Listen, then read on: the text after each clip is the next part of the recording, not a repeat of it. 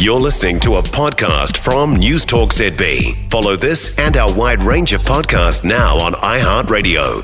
To the tourism business news from Air New Zealand, their domestic network has returned to pre-COVID capacity. International's back to 91%. 4.5 million seats are going to be flown over the next 6 months, and there's $3.5 billion by way of investment being made into new aircraft. Air New Zealand's Chief Executive Officer Greg Foran's with us. Greg, morning to you. Morena, how are you, Mark? Are you rolling in dough? We're certainly doing better than what we were when we were closed, Mike. So we actually had to come out a couple of weeks ago and revise profit. I wouldn't say we're rolling in dough. What I would say is that we're certainly back in the black, and we need to be making profits so that we can continue to invest. This demand to be sustained or not? What's your read on the economy? $64 question, isn't it? At this stage, things are certainly holding up pretty well. We're seeing plenty of people wanting to get out and travel. Business has come back reasonably well. But I would say that the highlight is still people wanting to reconnect with family and friends. So at this stage, it's looking okay. These aircraft you're buying, what are they? How much do they cost and when do they arrive? Yeah, look, we're investing $3.5 billion. Included in that is several $100 million to retrofit our current Dreamliner fleet. The new planes are also Dreamliners, so we end up with a single wide-body fleet, in other words, a single international jet fleet, and that will occur sort of over the next 4 to 5 years. The report, I read a report, CNBC actually, a report on business travel, they said it will never be back to normal. Do you think that's true? I've learnt during the last 3.5 years, Mike, that my forecasting ability is not as good as I might have thought it would be, so I'm very hesitant about saying what will occur over the next sort of 5 to 10 years. I can tell you at this stage we're seeing pretty good demand up and down the country as businesses start to reconnect, and international also. Do you worry about the lack of international travel at the moment, particularly the Chinese?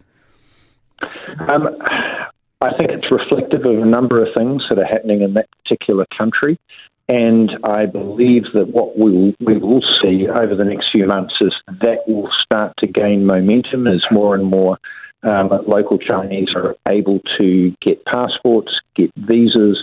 There's a bit more encouragement to travel. So it's off to a slow start, but it is gaining pace, and I'm confident it will actually come back. I think the demand in China for people to travel, having been locked down for 3 years, is really significant. The Americans, the Uniteds that are coming to the country or back into the country, those airlines that are returning to New Zealand, will that lead to price falls? For sure. This is a game where the more capacity you put out there, we have to look at, how many seats we've got available, 12 weeks out, 11 weeks out. And as more seats come on, then what happens is prices go down. So between America, United and Delta, all putting more capacity in, we will see prices start to fall. The avgas issue, I think we're up to 3 shipments now of dodgy fuel. Are you getting sick of that? In a word, yes. And it is 3 shipments. We're having to do what we call tankering, which means we put more gas in before we actually depart a destination, knowing that we can't fill up or top the tanks up when we arrive. So, it's not good for anyone. It's certainly not good from a sustainability perspective because you're carrying more gas to burn gas. So I'd like it fixed. Who's going to fix it? I think primarily it's the fuel companies have got to do a better job of ensuring that the quality of the fuel is done up to standard and up to spec, and they may need some encouragement to do that. And was that a problem with Marsden because you can re-refine stuff if it's a problem and we can't anymore, we're just solely reliant on a ship arriving? I think that plays into some of it, but it's complex, a little bit more complex. To run a refinery, there'll be quite a bit of capex required. So that's a piece of work that I think people have got to sit down and consider. Appreciate your time very much. Greg Foran, who is the Air New Zealand Chief Executive Officer.